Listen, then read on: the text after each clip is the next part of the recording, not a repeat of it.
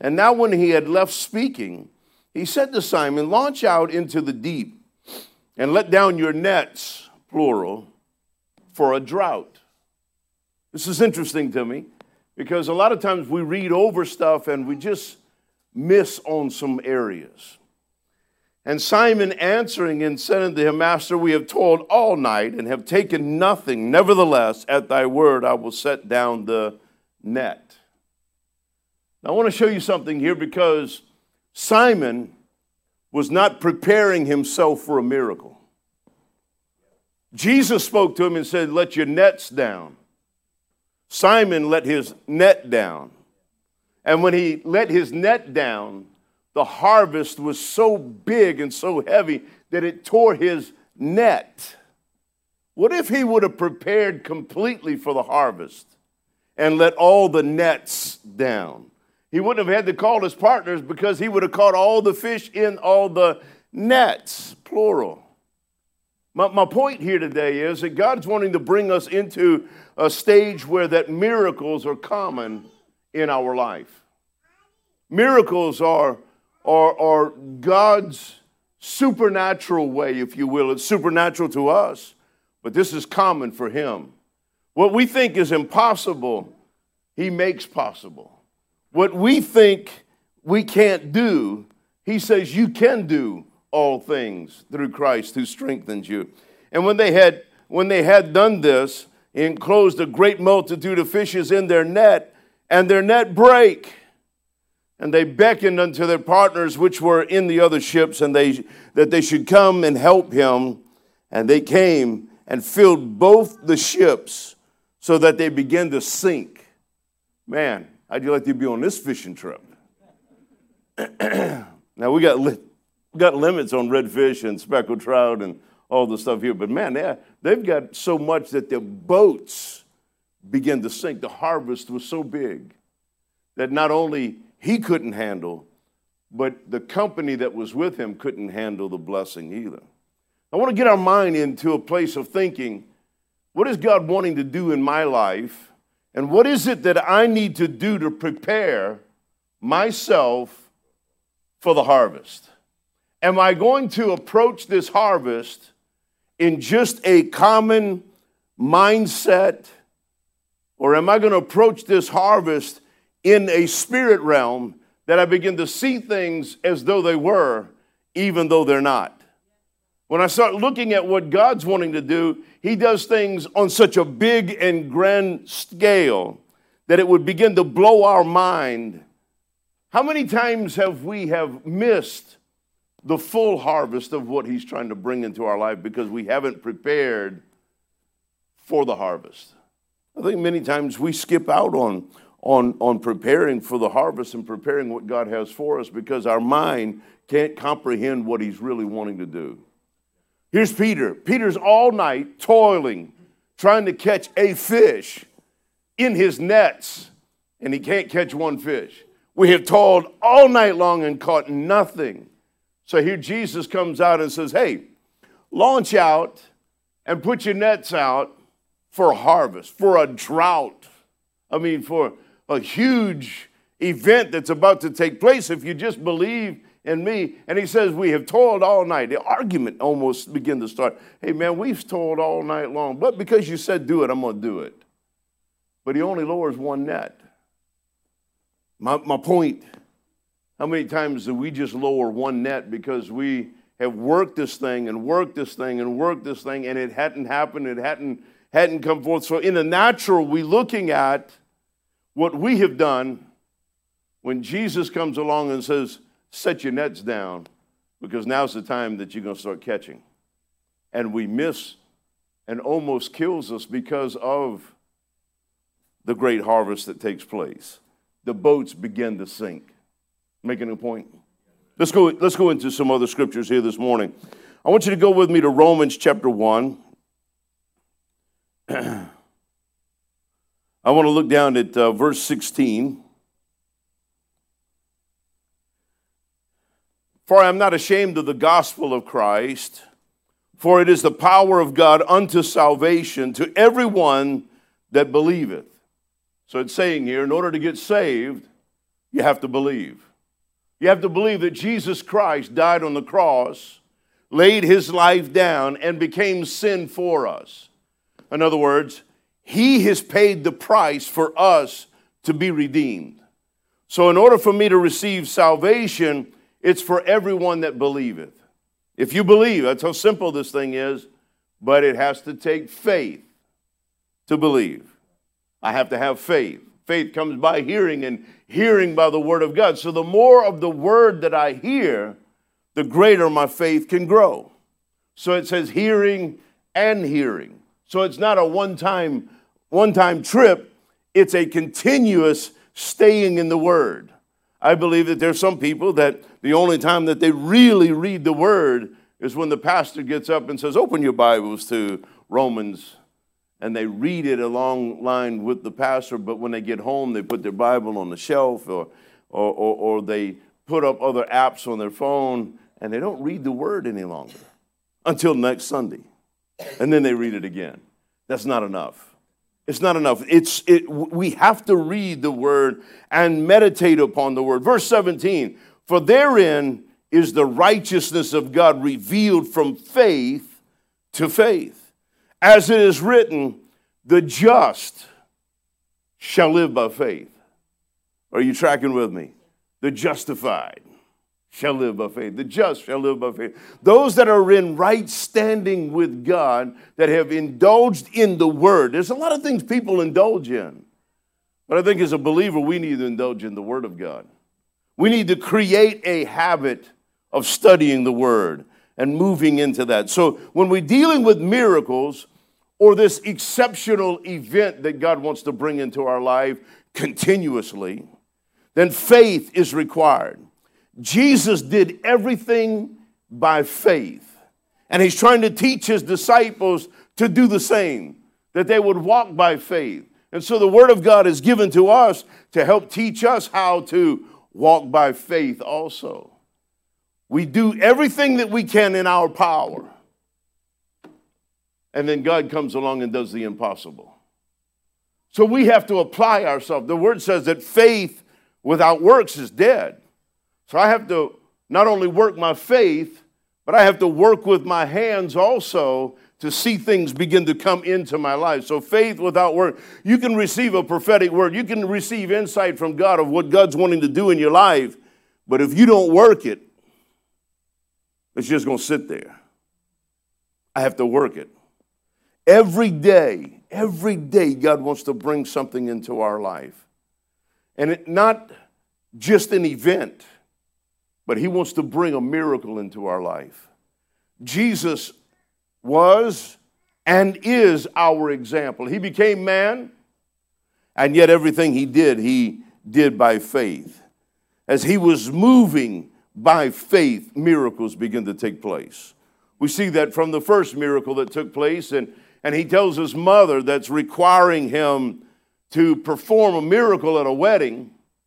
And we know the story, he turns the water into wine. And he says to his mother, it's not my time. In other words, it's not time for me to start manifesting what I've come to manifest. And she says to the people that are around, do what he tells you to do. Just do what he tells you to do. I think that's important that Mary is saying to us, hey, you know what? You can receive a miracle and you can be a part of a miracle if you just do what Jesus says to do. Man, what a thought here. A lot of people want to receive a word. And when you have a prophet come in the house, then everybody comes out of the woodwork. You don't see them all year long, except maybe Christmas or Thanksgiving or Easter. But they'll come to church when a prophet comes because they want to receive a word. And they go out and they never do anything about that word that they receive. We had a prophet years ago come in, and well-known prophet, and he began to start his message off. He says, I know many of you haven't been in church for a long time, and you come here to prostitute my anointing. And I thought, whoa. They wanted him to prostitute his gift, to come and bring pleasure for a moment, but never marry the vision. Never marry the word. All they wanted was the momentary pleasure, but never make a commitment. In our society today, we're not making commitments anymore. People just don't make commitments anymore. They don't want to buy a house, they want to rent. They want to live with someone before they make a commitment to see if it's going to work out. Let me tell you, you got to work on it to make it work.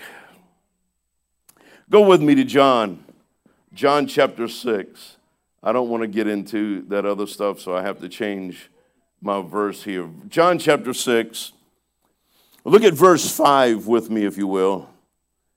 And when Jesus then lifted up his eyes and saw a great multitude come unto him, he saith unto Philip, Whence shall we buy bread that these may eat?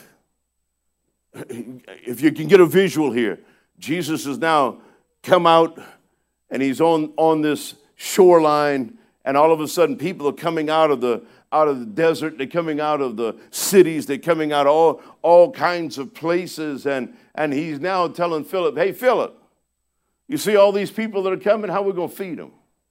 What are we going to do? Whence shall we buy bread that these may eat? And this he said to prove him, for he himself knew what he would do. Jesus knew what he was going to do, but he's testing Philip.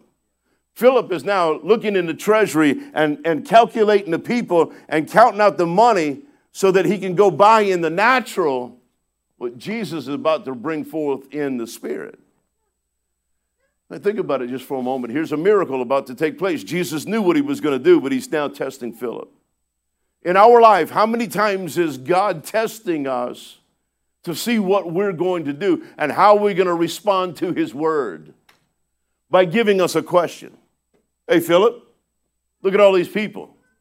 Look at all the bills you have. Look at all the situation that you're in right now. Man, a storm came in, blew your roof off. You've got all these problems, got all these issues that are taking place. How are you going to deal with it? You take a deep breath.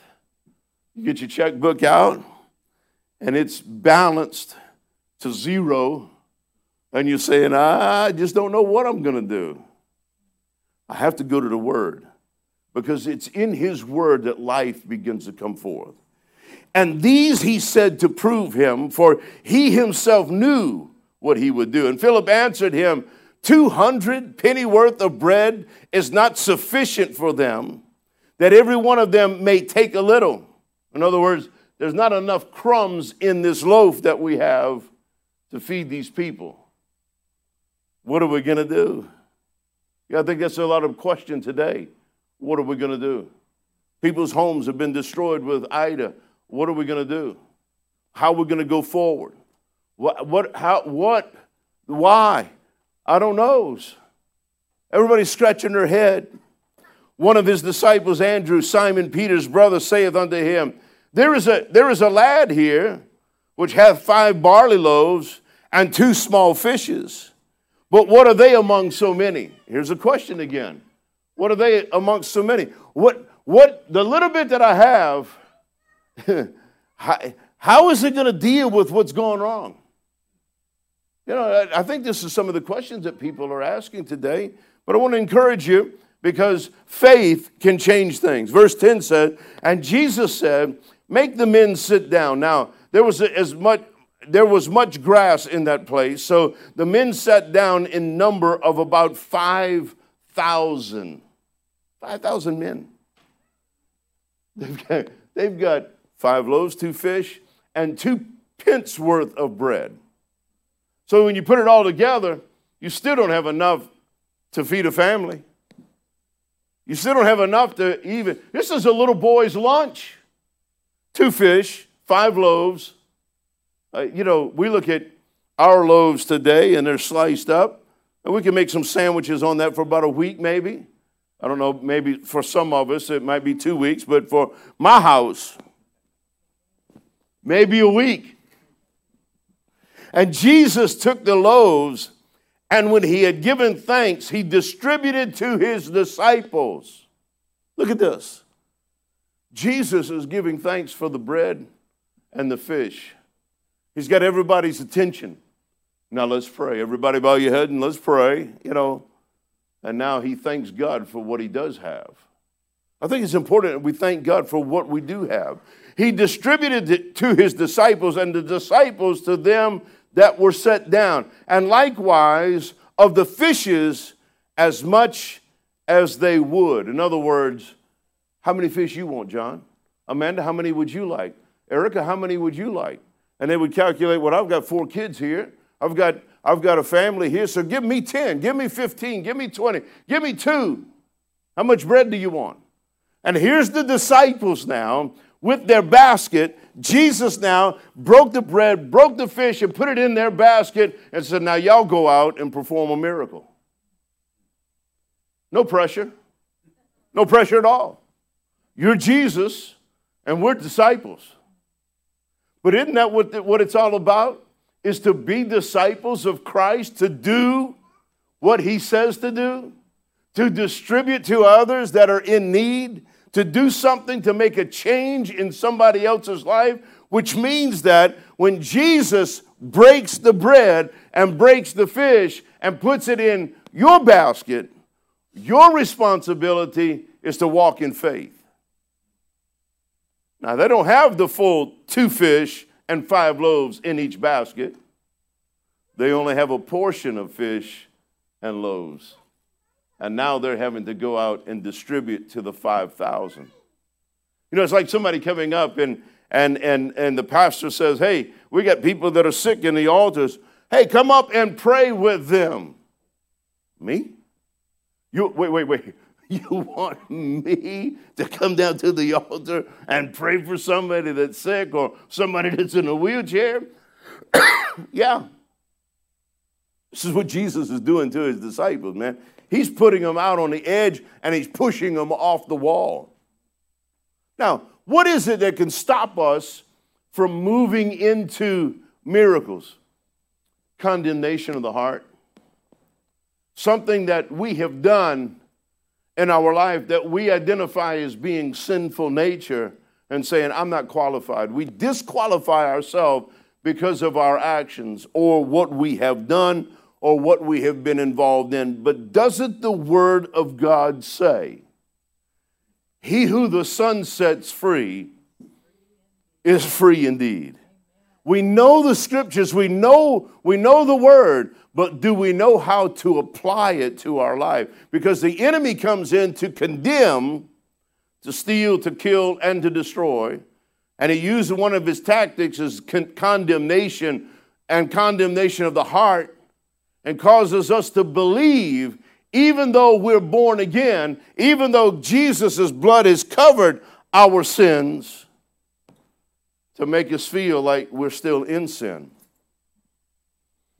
Now, you might have sinned last night, but the Word says he's faithful and just to forgive us of our sins. That doesn't give us the right to just abuse grace, but if we did stumble and if we did fall, all we have to do is jump up to our feet and say, oh, God, forgive me. Forgive me, Lord. And he's faithful and just to forgive us of our sins. So that resets us back into being just. Am I making sense? The just shall live by faith. So when someone comes and says, hey, you can go distribute this, you can go heal this, you can go do this, you have to look at yourself as being just. And I'm living by faith. And therefore, because he has justified me, not justifying myself, but he's justified me, I'm going and lay hands on people and they're going to be delivered. And that when they were filled, he said unto his disciples, gather up the fragments that remain, that nothing be lost. In other words, God is not into waste. You catch what I'm saying here? He said, go gather it up, that nothing be lost. Therefore, they gathered them together and filled 12 baskets with the fragments of the 5 barley loaves, which remained over and above unto them that had eaten. Started out with 5 loaves, 2 fish, and they're left over with 12 basketfuls. I don't know about y'all, but in the natural, that doesn't add up to me. Because after 5,000 people have eaten from the 5 loaves and 2 fish, there should not be in the natural anything left over. In fact, before they got to the first 25, it would have been emptied in the natural.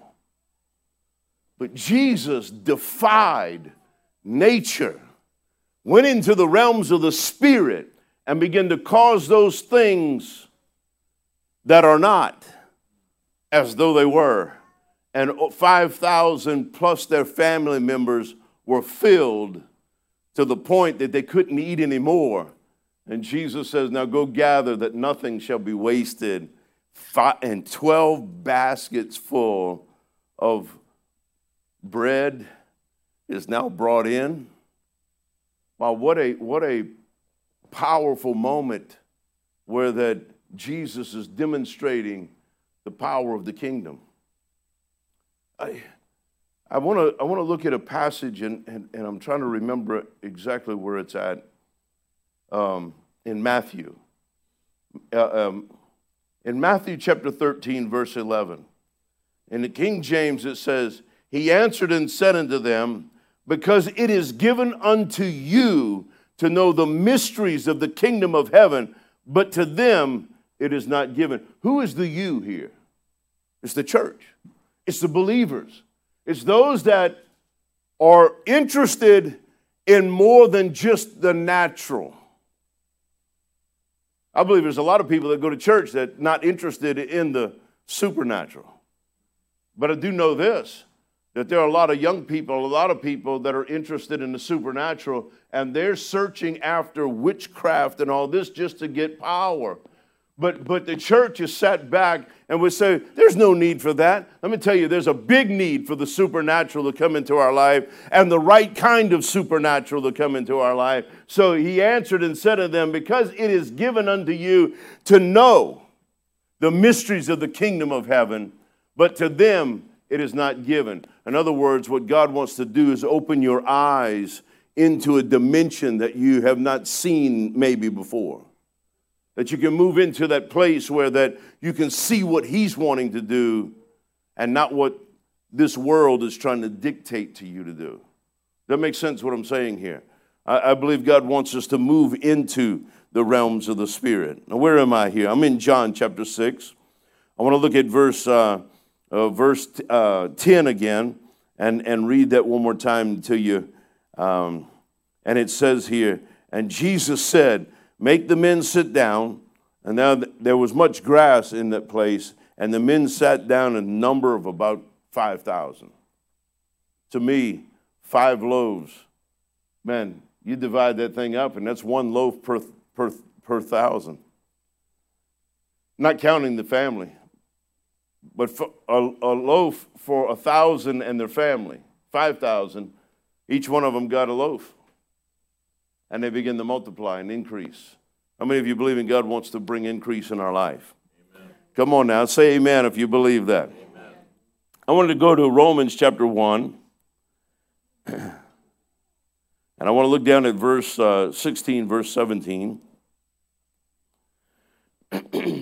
Verse 16 says, for I'm not ashamed of the gospel of Christ, for it is by the power of God unto salvation to everyone that believeth, to the Jew first, and also to the Greek. For therein is the righteousness of God revealed from faith to faith, as it is written, the just shall live by faith.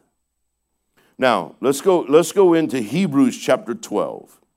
Hebrews chapter 12. You got to remember that the just shall live by faith. Amen? We're going to live by faith. Faith has everything to do with a believer.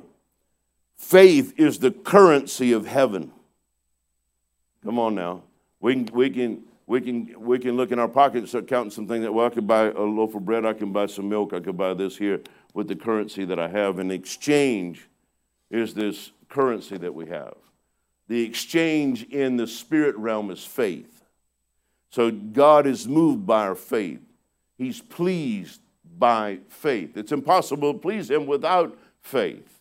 Now, look at verse 1. Hebrews chapter 12, verse 1. Wherefore, seeing we also are compassed about with this great cloud of witnesses, let us lay aside every weight and the sin which doth so easily beset us, and let us run with patience the race that is set before us, looking unto Jesus, the author and the finisher of our faith. He's the author and the finisher. Now, we're disciples of Christ, so we already have the example. He started this thing.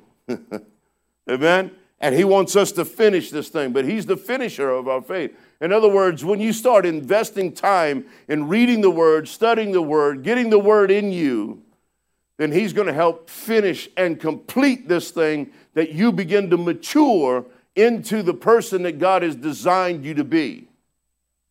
That makes sense?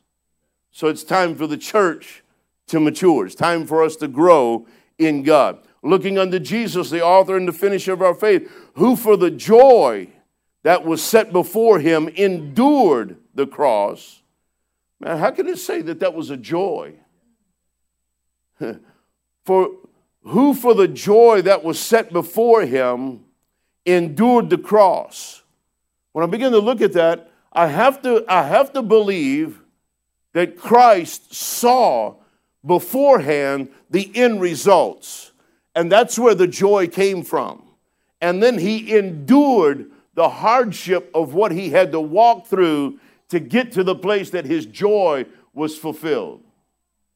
Making sense? Who for the joy that was set before him endured the cross, despising the shame, and is set down at the right hand of the throne of God. For consider him that endured such contradiction of sinners against himself, lest ye be wearied and faint in your minds. We are so, in our life, sin conscious. We're sin conscious, and we've been taught to be sin conscious. But what we need to do is make the transition and understand that my sin is under the blood. So if God himself takes all of that and throws it into the lake here where he forgets, why do we remind ourselves of the things that we have done? Amen. Now, yeah, we may have done some things that we should not have done. We might have entered into some relationships we should have not entered into. We might have done some things that we paid time for, and we've got those scars of those things. But as a believer, old things are washed away. All things have become new. And the only one that brings it up to us is ourselves and the devil. And if we could ever learn how to overcome what the enemy is placing before us and begin to believe who we really are, then we can walk in a dimension that we've never been able to enter into because of being so sin conscious. And somebody says, well, you know, we did those things. Well, we might have, but if they're under the blood, they're under the blood. Why you want to keep pulling it out from under the rug? Go with me to 1 Peter chapter 1. Peter was an apostle of Jesus. And I want to go down to verse 3.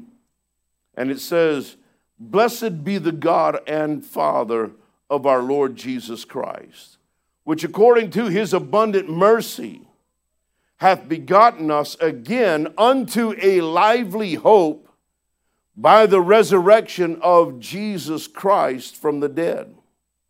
So here it begins to explain to us what has taken place. It's because of the resurrection of Jesus Christ, the Son of God, that came in as a form of man and has taken all sin upon himself and paid the ultimate price by dying on the cross. They buried him, but that stone was rolled away. And he came out glorious to the point that the glory of God so covered him, he wouldn't allow anybody to touch him until he returned back to heaven. Man, can you imagine this moment where that stone was rolled away and everybody's hope was lost when they rolled the stone and sealed it? Jesus died. He's dead. But he didn't stay that way. He came forth. He went in the time that we thought he was laying there dead. He had everybody fooled because he was going through death, hell, and the grave to take the keys back, what the enemy had stolen, and now return it to the proper ones that it was designed for. That's you and I. So Jesus begins to ask Peter, he says, who do you say that I am? Some say this and some say that. He said, I'm not asking you what some others are saying. I want to know what revelation you have. And he says, thou art the Son of the Most High God. And he says, flesh and blood has not revealed this unto you, but my Father which is in heaven. So there is revelation that comes from heaven that brings us in. It comes into the natural in our life that we literally begin to see things differently than the way that we were taught in the natural. Come on, somebody, we're going to see some things in the spirit. Amen? Yeah. And the reason, it's because blessed be the God and Father of our Lord Jesus Christ, which according to his abundant mercy hath begotten us again. Somebody say again. Unto a lively hope by the resurrection of Jesus Christ from the dead. Remember, if you can believe, you can receive. I can receive salvation when I believe what the word says. Now this tells me that he set everything back in order the way that God intended for it to be in the first place. So you and I have to make some adjustments here. And when I make the right adjustments here by the word of God, I wash my mind with the word. Why do I do that? So that I can change the way I think. If I can change the way I think and come into alignment with his word, then I can change everything about my life. Come on now. I can change everything about my life. Let's go to Ephesians chapter 1. You get anything out of this? Amen. Ephesians chapter 1. I want to go to verse 3.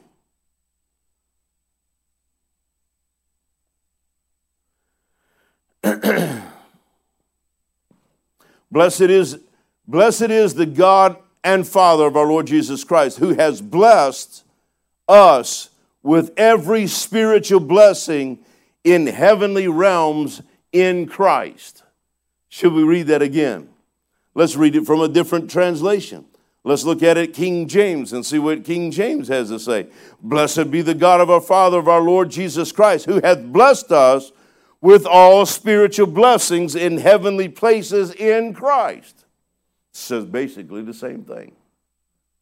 So he has blessed us. Somebody say, I'm blessed. Come on, I'm blessed.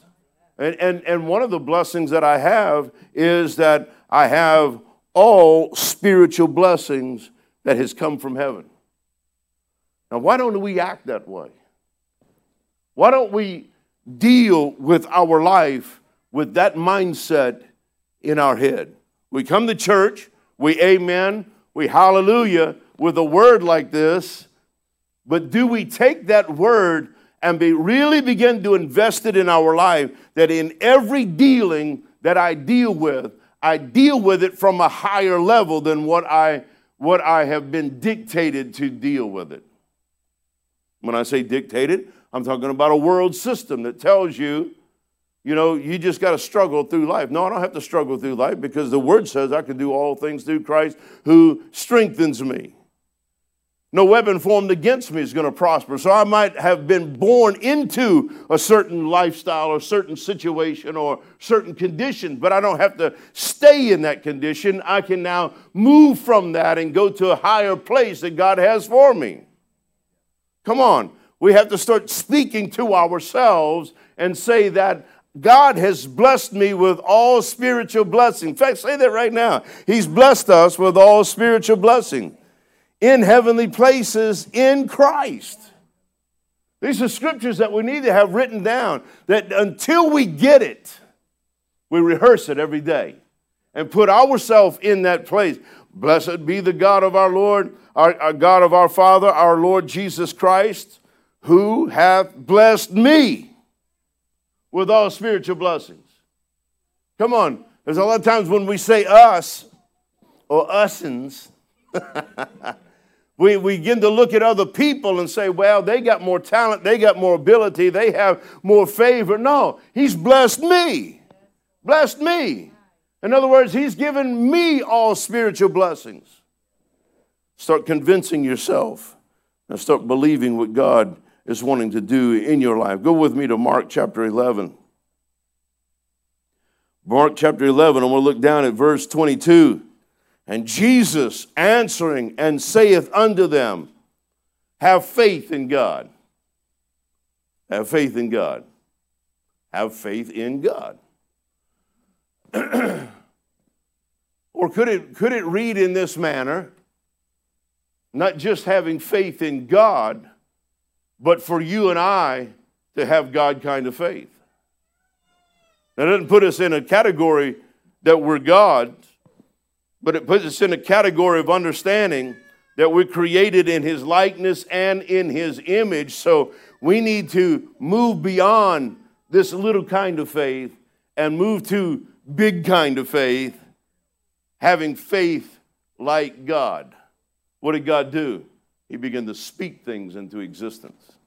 He began to declare in a dimension that had no form. It was without form and it was void. And he began to speak the universe into existence and then begin to decorate what he spoke with other things, with you and I.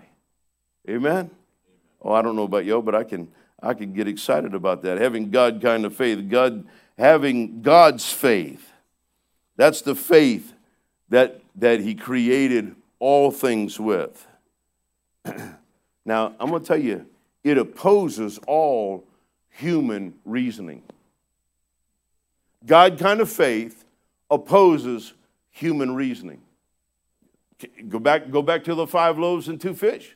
All human reasoning was blown away at that moment because we start off with 5 loaves and 2 fish and 2 pence worth of bread, and now they end up with 12 baskets full. Not counting all the families that were fed by those fish. So it blows out of the water any natural reasoning. So Philip, he's trying to count money, trying to figure out how much he needs to go buy bread for everybody to eat. Jesus is asking him, but Jesus knew what he was going to do. He was going to stretch his disciples beyond their capacity and had them gather up. Y'all go get your baskets now, and y'all come by me. Y'all circle around me here, and I'm about to break this stuff. And so he blesses it, and he starts breaking the bread. And then he tells them, y'all go feed them. God wants to put something in our life, in our hands, in our basket, that we have the capacity to increase, that we can now minister to others that are sitting there in need. Come on now. Romans chapter 10. All right, that's not enough. We'll go to Romans chapter 10. Romans chapter 10, verse 17. So then faith cometh by hearing, and by hearing the word of God. So how do I get faith? Anybody? Come on. How do I get faith? I got to hear the word of God. How do I hear the word of God? I have to sit there and read it. And if I can't hear it just reading it, I need to start speaking it so I can hear what I'm reading. Amen. Faith comes by hearing and hearing and hearing and hearing the word of God. So I've got to rehearse it all the time in my life so that I can have the word in me and ultimately become the word of God, so that I can demonstrate his word through my life because I know it. Man, go with me to 2 Thessalonians. I got hung up on something else right there for a moment. I'll have to work that out. 2 Thessalonians chapter 1, verse 3. We ought to thank God always for you, brothers and sisters, and rightly so, because your faith flourishes more and more, and the love of each one of you all for one another is ever greater. Wow, is that a contradiction to our world today?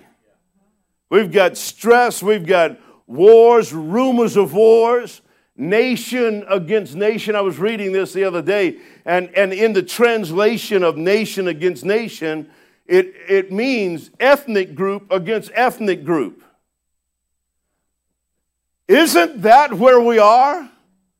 We've got so much coming at us that we're protecting our ethnic group, and we're coming against other ethnic groups. And if they don't agree with our ethnic group, then they're wrong and we're wrong and everybody's wrong. Nobody can speak anything right anymore. And doesn't the word say in the last days that those things that are wrong will be right, and the things that are right will be declared as being wrong? And if you say that I love Jesus, you're wrong. But if I say that I embrace all of the things that's been coming down the pipe, Romans chapter 12. Look at this here with me. Maybe the last verse that I go through in this morning. This is a consecration of a believer's life, of somebody that is trusting in God and loves the Lord. Verse 1, therefore I exhort you, brothers and sisters, by the mercies of God, to present your bodies a sacrifice, alive, holy, and pleasing to God, which is your reasonable service.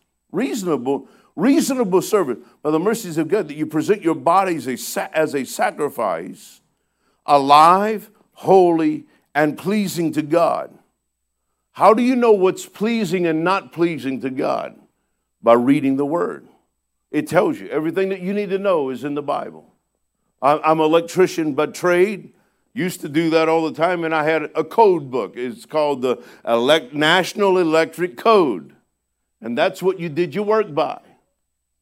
We get air-conditioned people. We get various things. You got a code you got to go by. Now we have a code which is called the Holy Bible.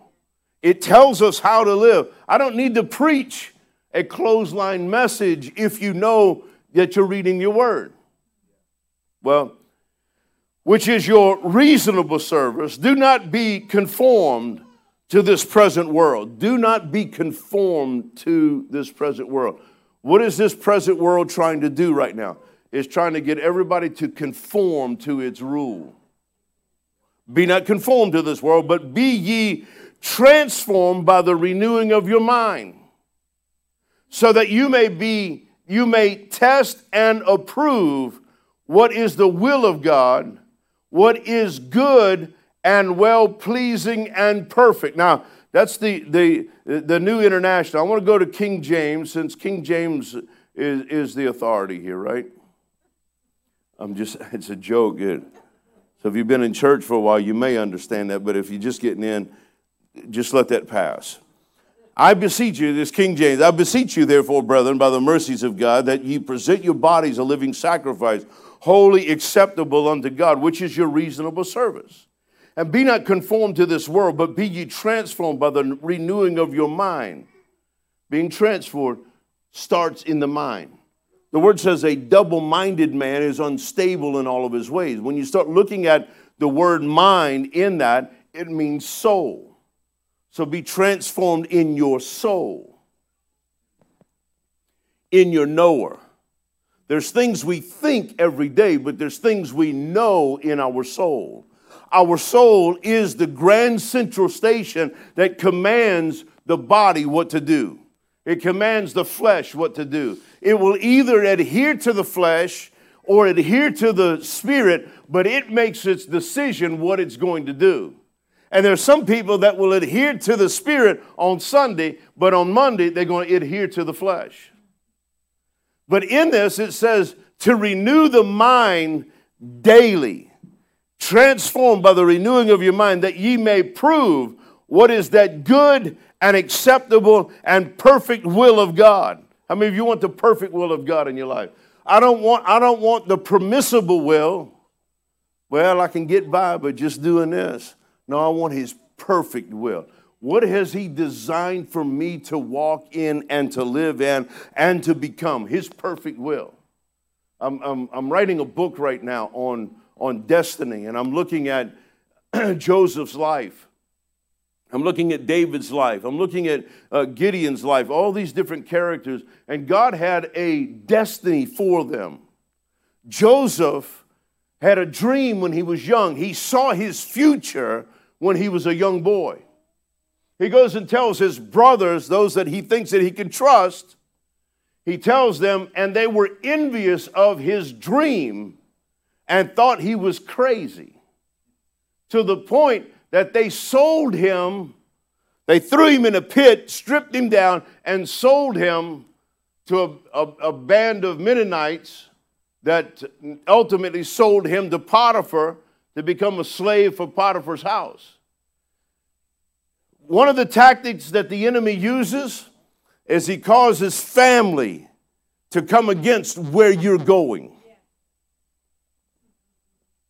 If he can deal with you on that level and destroy you with family, he doesn't have anything else to do. But now he goes into Potiphar's house, and Potiphar's wife lies on him and tries to commit murder through character assassination. Second thing is, he tries to accuse your character. Lies on your character. And then thrown into prison, which is a place of isolation. But the hand of God was on him, and he didn't give up on his destiny, and he got favor in the prison. Even though it was supposed to be a place of isolation, the guards trusted him to manage the prison. And then he's interpreting dreams for people in prison. He's just practicing his gift no matter where he goes. And as he's practicing his gift, one of them gets out, the baker gets out, and he's going in, and Potiphar says, I had a dream, but I don't know how to interpret it. And the baker says, there's a Hebrew in prison. I was with him when you threw me in there, and he interpreted the dream that told me I was going to come out, and the butler wasn't going to make it. This guy's pretty accurate. He says, bring him out, and he interprets the dream, and because of the interpretation and the wisdom that he had, he puts him in second command, which now he's in his destiny. And who shows up at the door? His brothers. Who's bowing down to him? The wheat, the shafts are bowing down. He's now serving the sun, the moon, and the stars that he saw in the dream, and he's now feeding his family, because that was ultimately the destiny, because God knew in advance that there was going to be a drought that would come that would cause everyone to be starving, and it opened up a door for his whole family to be rescued. Man, verse 3, for I say, though the grace given unto me, to every man that is among you, not to think of himself more highly than he ought to think, but think soberly, according as God hath dealt to every man the measure of faith. You ever been around somebody that wasn't sober? I can tell you some stories. I had an uncle one time, and we'd get around him, and he liked it. He bottomed up on that every night, just about. And we'd go to my grandmother's house, and he was there at my grandmother's house, and he'd get very liberal with whatever money he had left over. I'm looking at my sister here, remembering some of this. And my grandmother said this, if he offers you anything, you take it. You take it if he wants to give you money, because he's just going to drink it away. So you take it. So he said, come here, come here. And they'd open up his pockets and start pouring it out. The next day, he didn't have any money. You know, he just got his check that first day, but the next day he doesn't have anything else. Why? Because he wasn't thinking soberly. He wasn't thinking about his future. He was being controlled by a substance that caused him to think differently. Amen. Here it tells us, but to think soberly, according as God hath dealt to every man the measure of faith. In other words, the person sitting next to you didn't get a bigger portion of faith than you got. I didn't get a bigger portion of faith than you got. You didn't get a bigger portion of faith than what I've got. The prophets didn't get a bigger portion of faith than any of us got. We all received the measure of faith, which tells us that if we've all received the same measure of faith, then there are some people that's growing their faith and some people are hiding their faith and keeping it from growing. How do you grow your faith? Faith comes by hearing, and hearing by the word of God. So the more that I hear the word, the more my faith is going to grow. The more that I wash my mind with the word, the more I come to an understanding or the revelation. Who do you say that I am, Peter? Oh, man, you are the Son of the living God. You are the Christ. My Father, which is in heaven, has given you this revelation. This revelation didn't come by flesh and blood, but my heavenly Father. Man, you and I have the same capacity that anybody else has to receive revelation. Well, I don't have a theological degree. Well, there's a bunch of them that have a theological degree that's not exercising their faith. It's just become another course for them. But the moment you start taking Scripture and start adding the Spirit to it, your faith is going to grow. And when you start exercising your faith and you start telling your faith what you need to be brought in, and you send your faith out by speaking those things that are not, that they come in and begin to appear, and everybody goes, oh my goodness, what just happened? No, my faith just brought that. My faith just brought that here. Come on, every one of us has the ability to do that. Well, how do you do it? Read your word, it'll tell you. It'll tell you how to do it. It'll tell you how to extend yourself and move into a place where that God is going to use you. Faith. Faith becomes the courage that you need. Faith becomes the understanding that in the midst of a hailstorm, that God gives you insight on what your tomorrow is going to look like. It's not over just because your roof has been peeled off. It's not over just because of a diagnosis of a doctor. It's not over just because your bank account is empty and you don't know which way to turn. It's over when you don't exercise your faith. But with the God kind of faith, you can start speaking things into your life and watching it come about. The end product of unbelief is destruction.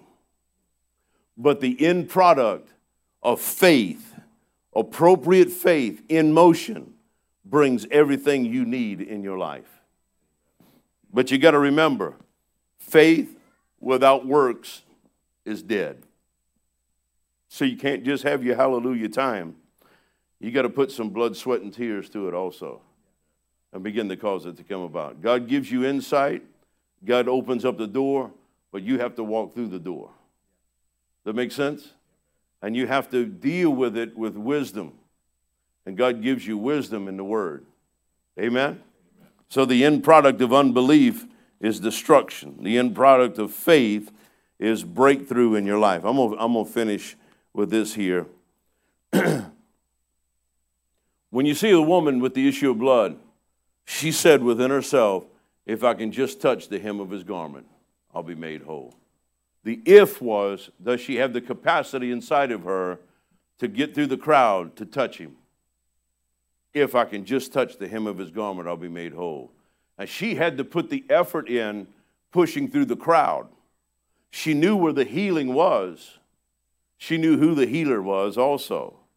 If I can just touch the hem of his garment, I'll be made whole. But she had to push her way through the crowd and reach through the crowd to touch the hem of his garment. She was putting work to her faith. And when those two came together in that sector where they came together of her touching and knowing her faith, something miraculous took place. And Jesus didn't even know about it until that second. Think about it. Because Jesus turned around and said, wait, somebody touched me. Somebody touched me. And the disciples are saying, man, people are touching, they're thronging you, man. Come on, you know. I got to quit saying that. Come on, man.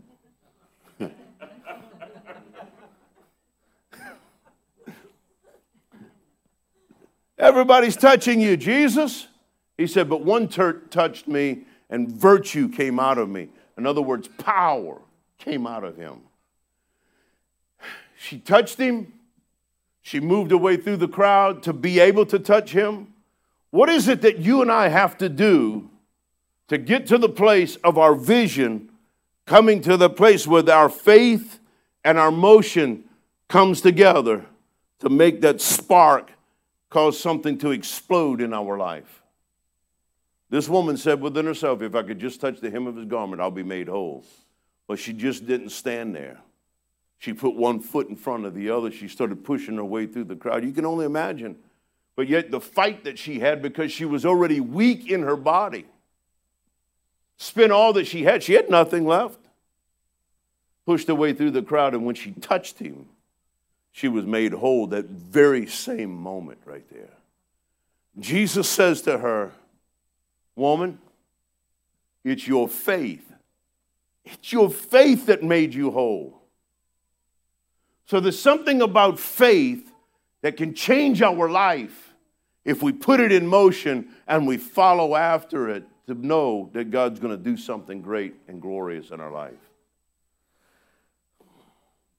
So I'm challenging you today to grow your faith more so than ever before in history. In our lifetime, we need miracles. Come on, we need miracles in our life right now. We need God to shift things in personal lives, in our state, our nation, and in our world.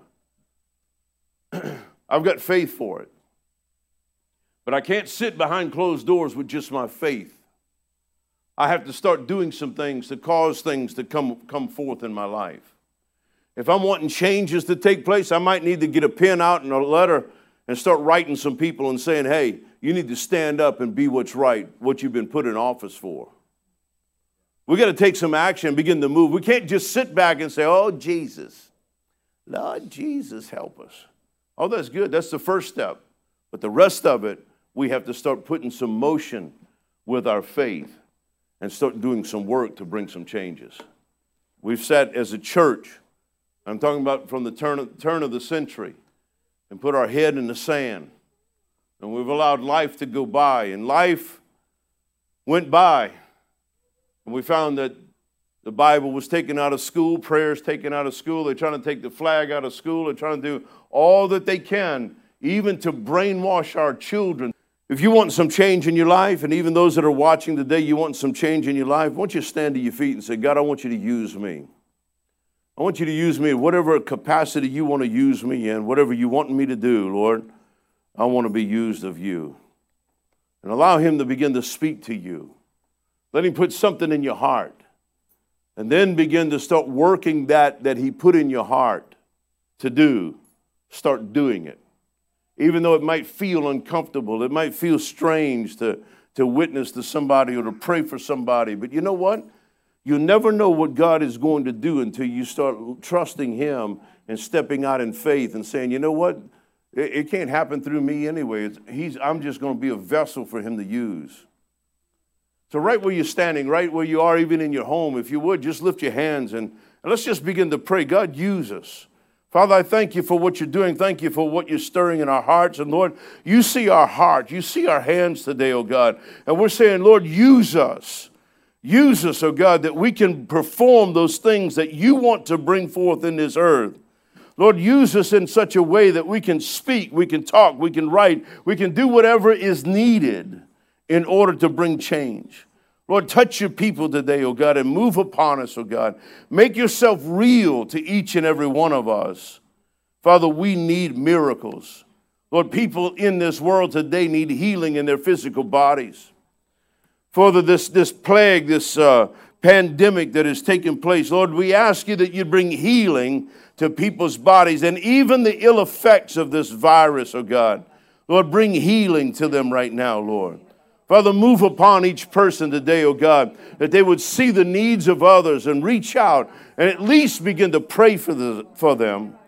Father, I ask you, Lord, right now that your Holy Spirit would stir something in our heart, in our life, oh God, that we would make a difference in somebody else's life. Move upon us today, Lord. And I ask you, Lord, that you would bring into our hands everything that we need to make a difference, not only in our life, but to make a difference in somebody else's life. Lord, change our world, oh God. Our world is so upside down in its thinking and its theology, oh God. Lord, I ask you, Lord, that you'd cause a change to take place all around us. And Lord, we give you praise. Lord, we give you glory. Lord, those that are hurting, those that are having issues as a result of this storm that has come through, I ask you, Lord, that you would charge their faith, oh God, and give them hope for tomorrow. Lord, send somebody in their life today to bring a change to them, Lord. Move upon each one of us, oh God. And Lord, I ask you that your presence, Lord, would prevail in our life. Lord, give us dreams and visions, Lord, in the night times and daytimes, oh God. Begin to speak to us on another level, oh God. Lord, we thank you for what you're doing. Move upon us, and we give you praise and we give you glory for it. In the precious name of Jesus we pray. Amen. Amen.